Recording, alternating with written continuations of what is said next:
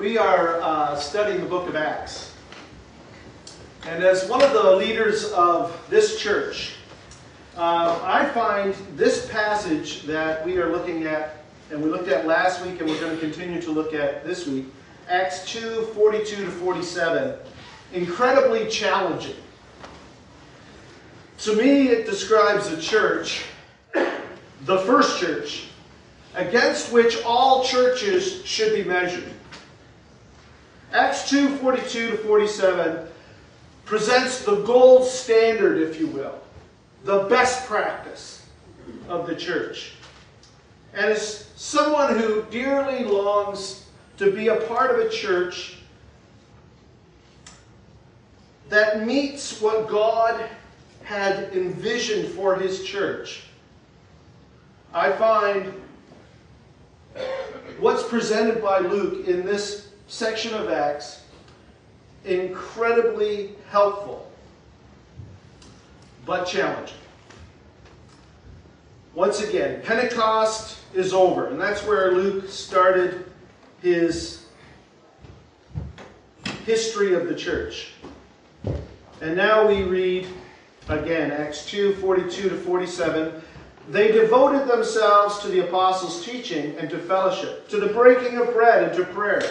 Everyone was filled with awe at the many wonders and signs performed by the apostles. All the believers were together and had everything in common.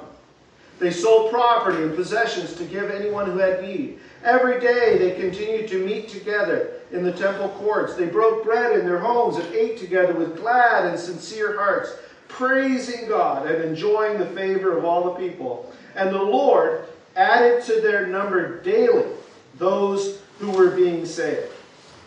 Last week we took a look at three striking and defining characteristics of that church. The first is this: they had a passion for God. They devoted themselves to the apostles' teaching, to fellowship, the breaking of bread and prayer. They were curious about Jesus. They wanted to know more about Him. They understood the importance of the fellowship of the believers in their faith walk. They understood the importance of prayer, and they understood how important it was to keep Christ central, and the fact that Christ gave us this ritual to remind us of His centrality. So the second characteristic that we talked about last week was that church's passion for the body of Christ. Everyone was filled with awe at the many wonders and signs performed by the apostles. All the believers were together and had everything in common. They sold property and possessions to give to anyone who had need. And every day they continued to meet together in the temple courts. They were sacrificially committed to the welfare of each believer. That commitment was physical, for the physical needs of each other. It was spiritual. It was emotional. In a later description that we read in Luke, Luke writes these words: they were one. They were one in heart and mind. And then the third characteristic we looked at last week was their passion for their community. They broke bread in their homes, ate together with glad and sincere hearts, praising God and enjoying the favor of all the people. Not just the people in the church, but in their community they enjoyed favor. People looked on them with respect. People considered them people of integrity, and they were impressed by them. And so the church must have been fully integrated in their community because they were deeply appreciated by the people of Jerusalem. And so we have this picture that I presented last week of this first church being all in, completely, fully invested in the things of God and His purposes. And I don't think it's a coincidence that this first church was also contagious. These words, "And the Lord added to their number daily those who are being saved, indicate to me that there's a relationship between the church being the church that Christ has envisioned and the salvation of lost souls. When we are the church, people are attracted to the church, and people come to know Jesus Christ as their Lord and Savior. So I have to ask the question, are we missing something? For instance, we think of all these people coming to know Jesus on a daily basis. I mean, did they sign up to some fancy evangelical strategy? Were they bringing in some hotshot speaker that everybody would be enthralled with? Was there some kind of formula that they were using that was really winning? A winning formula?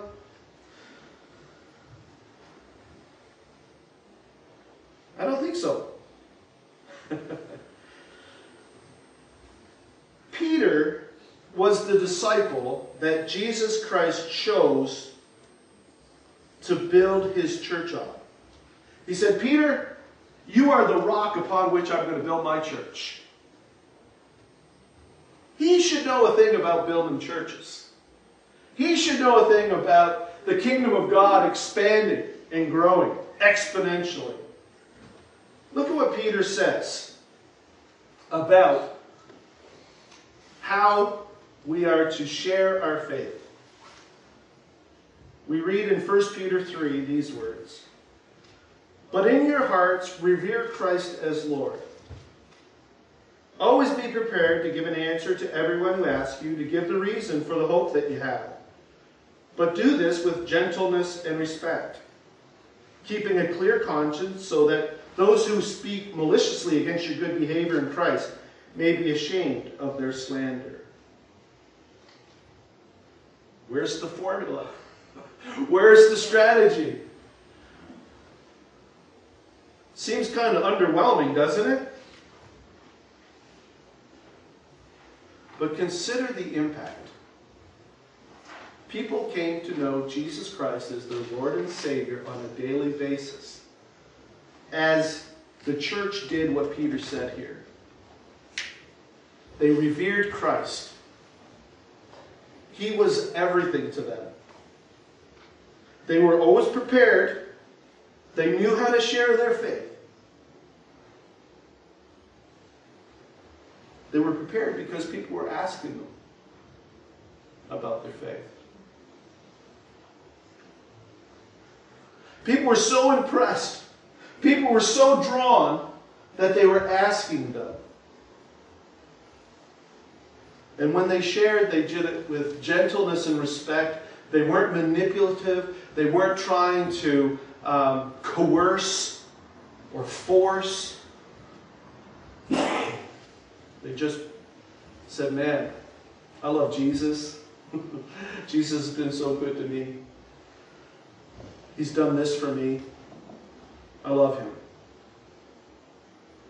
And people were added daily to the church. You know, this is the question that comes to my mind when I read what Peter says there in 1 Peter 3. This is the question. What possesses someone to ask another such an intimate, vulnerable, and revealing question? I mean, a superficial relationship doesn't result in somebody asking that question. For me to say to somebody else, what is about you, man, that makes you so unique and really so attractive and so impressive? What is it about you? That's not an easy question to ask, because we all want everybody to think that we got it all together. Why would I ask somebody else about something that they're doing when I've got it all together? At least we want people to be impressed. We want people to think that we've got it going on. And the fact of the matter is, we don't. These people had it going on. They were attractive. People were drawn to them. So what is the answer to my question? What possesses someone to ask such an intimate, vulnerable, and revealing question? Why would somebody ask that of somebody? Why would somebody say, what's at the source of the hope that you have? Well, I think integrity is one of the things. In other words, that person has to have confidence that the person they're asking isn't a fraud, isn't fraudulent, isn't a phony, isn't a hypocrite, isn't one thing in this situation and another in a different. Has to be a person of integrity. And then the second thing is there has to be a trusting relationship between the two. Because that is not an easy question to ask. I have to be pretty close with somebody to ask them something like that. And so I think integrity and trust were important things. So I went back to that passage that we're reading and studying, Acts 2, 42 to 47. I went over it and I made a list of adjectives that describes the members of the first church. And this is what I came up with. They were convinced. They were humble. Did you know that the entry requirement to be a part of this group was you admitted you were a sinful person who was lost and needed a Savior? Here's my resume. Oh, I don't want to read that. You had to be lost. You had to be a sinner. You had to be humble enough to admit that you needed Christ. They were humble. They were so grateful for what they had received. They were dedicated. It says, the first words in that passage that we're reading says they devoted themselves. They were devoted. They were passionate. They were inspired. They were inspired by the Word. They were in the teaching of the apostles. They were inspired by what the apostles were doing. They were curious. They wanted to know more. They were hospitable. They were confident that they had found the truth. They were friendly and they were joyful.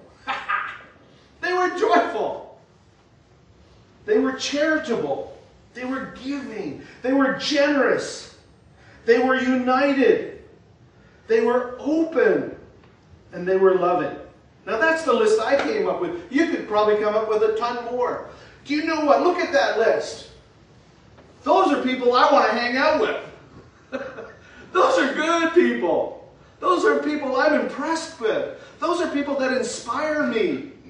That say, I want to be like that. That's what was going on in the first church. These were the people.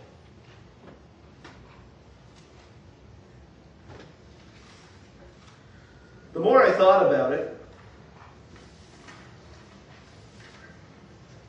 I realized that over all of those wonderful attributes was one thing. And that was that they were obedient.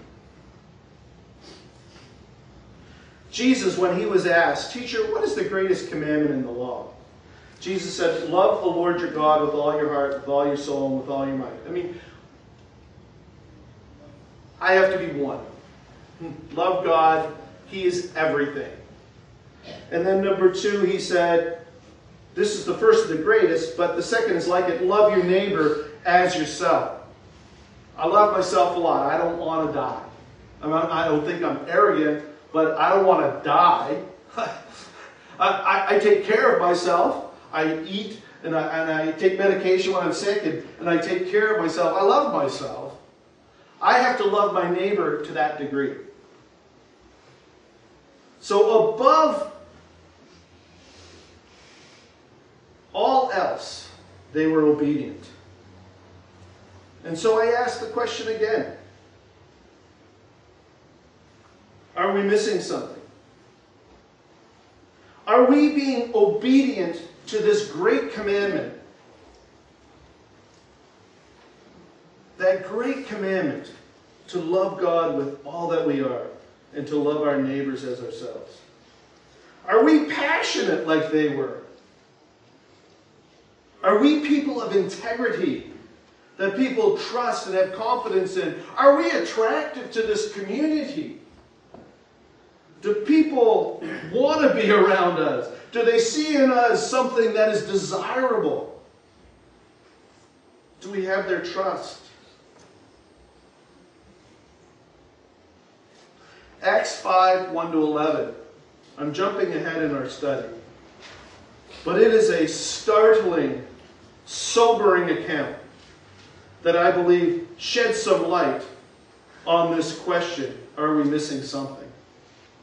You see, we've seen that in the special circumstances of this first church, that people actually sold properties and put all the proceeds of the profits, well, all of the money, not just the profits, all of the money into a pot, and it was for the taking care of people that didn't have, people that had needs. And this is an account that Luke writes about one of those transactions. Acts 5, 1-11. Now a man named Ananias, took with his wife, together with his wife Sapphira, also sold a piece of property. And with his wife's full knowledge, he kept back part of the money for himself, but brought the rest and put it at the apostles' feet. Verse 3-4 says this. Then Peter said, Ananias, how is it that Satan has so filled your heart that you have lied to the Holy Spirit and have kept for yourself some of the money you received for the land? Didn't it belong to you before it was sold? And after it was sold, wasn't the money at your disposal? What made you think of doing such a thing? You have not lied just to human beings, but you have lied to God. When Ananias heard this, he fell down and died. Great fear seized all those who heard of what had happened. Then some young men came forward, wrapped up his body, and carried him out and buried him. About 3 hours later, his wife came in, not knowing what had happened. And Peter asked her, tell me, is this the price you and Ananias got for the land? Yes, she replied, that is the price. And Peter said to her, how could you conspire to test the Spirit of the Lord? Listen, the feet of the men who buried your husband are at the door, and they're going to carry you out also. And at that moment she fell down at his feet and died. Then the young men came in, and finding her dead, carried her out and buried her beside her husband. Great fear seized the whole church and all who heard about these events. Seems pretty harsh, doesn't it? Why would God come down so hard on this couple? I mean, after all, who amongst us has sold a piece of property and given all of the money to the church so that it could go into the deacons fund and be used with for people who are in need? But we know what God is doing here, right?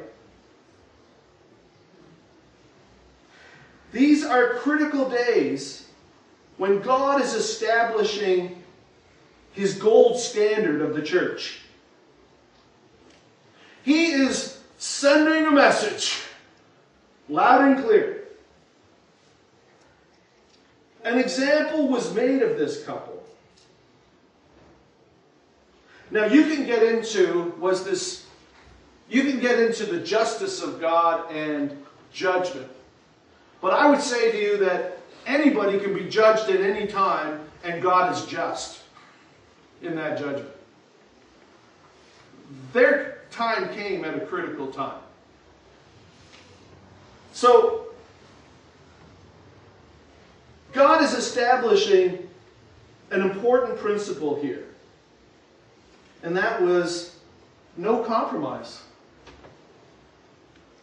You're fooling yourself if you think you can compromise. You're fooling yourself if you think that you can act like you're all in, but have other gods in your tent. you're fooling yourself. I don't think that was why they died, to be honest. The reason they died was that they lied. They lied about it. They wanted people to think that they were all in. And actually, I mean, goodness me, they gave a ton of money to the needy. But they weren't all in. They were sort of in. There is no sort of in with God. I don't know that we understand that fully. There is no sort of in with God. There is no partially all in. It's an oxymoron. It's like being part pregnant. You can't be part pregnant. You're pregnant or you're not pregnant. But you can't be partially all in with God. You are or you're not. Jesus said these ones. No one can serve two masters. Either you will hate. That's a strong word. Hate. Jesus shouldn't be using words like that. It's not a nice word. We don't allow that word in our house. Hate. And there's Jesus using that word hate. Hate. Either you hate the one and love the other, or you will be devoted to the one and despise. There's another one of those words. I don't like that word. Despise. Despise the other. Those are strong words, folks. Hate and despise. What are we supposed to love? We're supposed to love God with our whole heart. What are we supposed to despise? Sin. Sin. We're supposed to despise it. We're supposed to hate it. We're supposed to run from it. We're supposed to turn our back on it. It is not to be in our lives. We are not perfect. Don't get me wrong. We're not perfect. But at the same time, we can't be hypocrites like Ananias and Sapphira, who knowingly were duplicit, knowingly schemed, knowingly decided that we are going to pretend to be all in, but in fact, we're taking care of ourselves.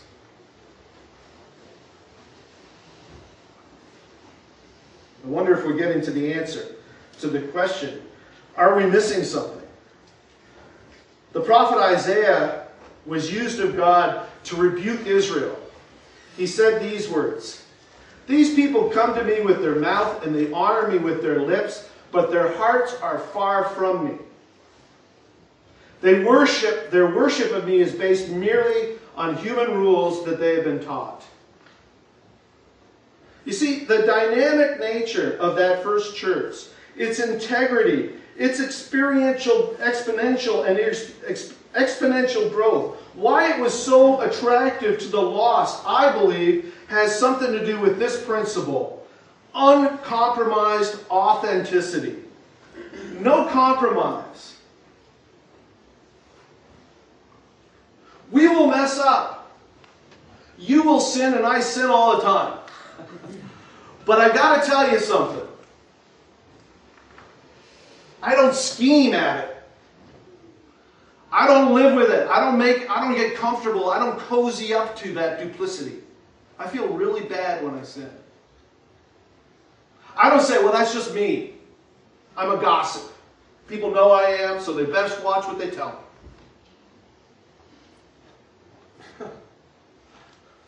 That is cozying up to sin. That's being duplicit. That's what killed Ananias and Sapphira.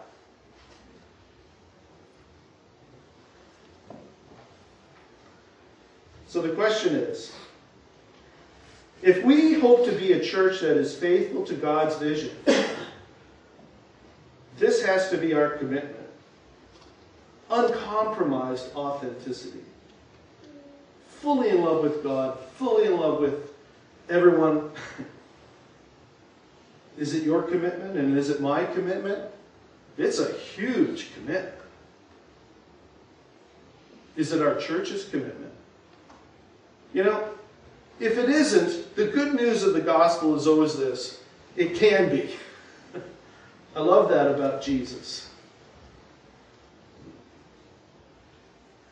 Every every revival, now the spiritual advisors and I talked about the word revival because people get all these weird conjured things in their heads about what that means. All I'm talking about is people coming back to their first love of Jesus Christ and people being born again for the very first time.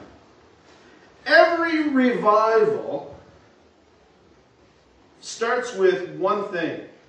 Whether it is Jonah going to Nineveh, whether it is John the Baptist on the Jordan River, or whether it is Peter preaching to Jerusalem, it always starts with one thing: repentance. If we want to be the church in which people are added to their numbers daily, in which people are saying, what is it about you folks? I want to be a part of that. That's attractive to me. If we want to be what God has envisioned, if we want to fulfill the great commission that we've been given to be disciples in all the world, to grow the kingdom of God, if we want that, it starts with repentance. David, who was a saint compared to me, said, "Search me, God, and know my heart. Test me and know my anxious thoughts. See if there's any offensive way in me, and lead me in the way everlasting."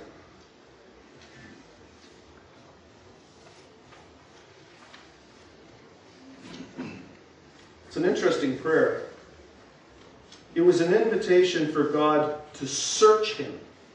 You see, the sin that disarms our mission and softens our resolve and weakens our witness and compromises our commitment, that sin is so often only laid bare by the X-ray eyes of God. And so David says to God, "Search me and know my heart." And the reason he says that is, I have probably grown very comfortable with my sin. I have probably justified it and actually don't even see sin as sin anymore.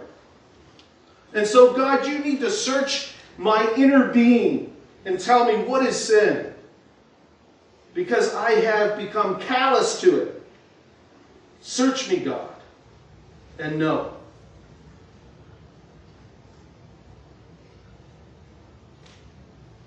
God also gives a promise about repentance. In 2 Chronicles 7, we read it last week. "If my people who are called by my name will humble themselves and pray and seek my face and turn from their wicked ways, then I will hear them and I will forgive their sin and will heal their land."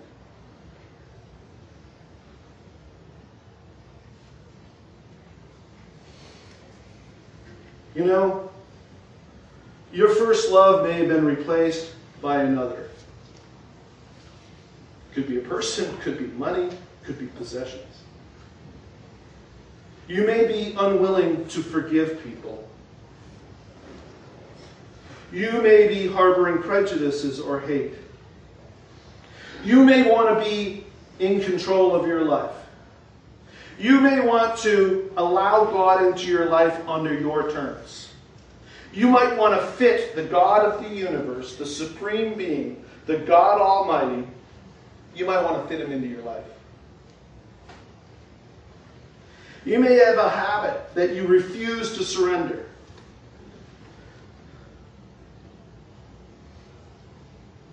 You may need to repent. We may need to repent.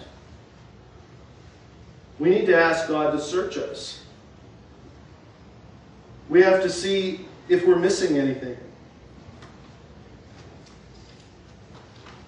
And if we're willing, we have to be brave enough to turn away from that sin.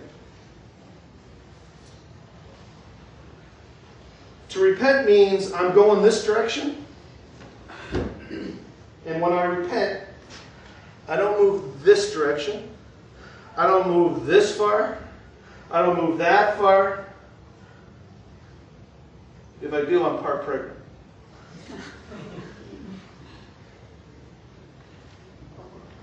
"180 degrees.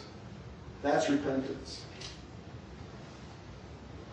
So, I believe that maybe God is calling us to repentance. And we're going to close this service in an unusual way, a way that, we don't usually do this sort of thing, and that's fine. And honestly, if there's people that you got to leave, you can leave. Nobody's going to be judging you if you have to leave or anything. But I seriously want us to just spend some time in the quiet. And if God has been speaking to you this morning about repentance, I want you to take this moment, in the quiet of this moment. I want you to ask God to search your heart and show you things that are sin, that you know. You know when He presents them to you, you'll know they're sin. And if you're brave enough, and if you're really truly into it, quite frankly, ask Him to forgive you. So let's just spend a few minutes in prayer. Once again, if you have to go, it's okay. But let's just have some time to pray. And then in a few minutes, I'm just going to close it up. So let's ask God to search us.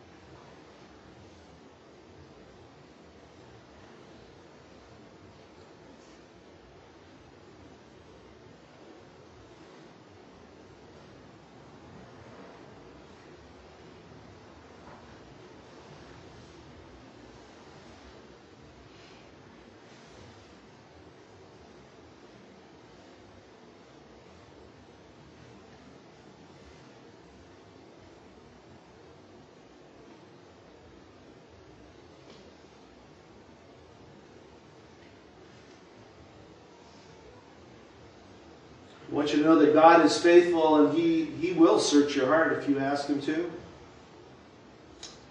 And He is faithful to forgive you. His proof is that He went to the cross and died on it for you. I don't know how else you prove something in a more convincing fashion than to die for somebody so that they understand fully and completely that they're forgiven. And so, know without a shadow of a doubt that as you confess your sin to Him, that He forgives you. There's no doubt. He wants to cover you with His wings. He wants you to be still and know that He is your God. He wants to hold you tight under His blood that He has spread on the doorpost of your life. He is faithful, and He will forgive you.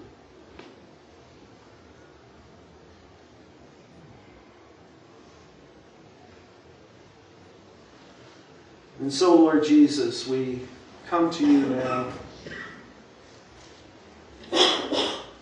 Many of us, I know, at least within this church, want to be the church that is contagious.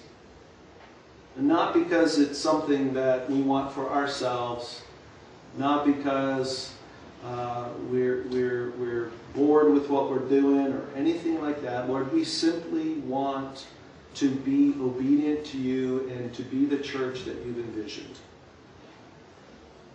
And we want to be contagious because we know that people in a church that is right with you and has placed you in your rightful place and who's loving you and loving others full out, completely, with integrity, will have an impact. And so, Lord Jesus, we pray that you'd be at work. I know that there's probably been some prayers that really were just a start today. Lord, keep working in our hearts. Keep searching us. Holy Spirit, be at work in us, revealing to us what you want to reveal, exposing what needs to be exposed. And I thank you in Jesus' precious and holy name. Amen. God bless you. Have a great week.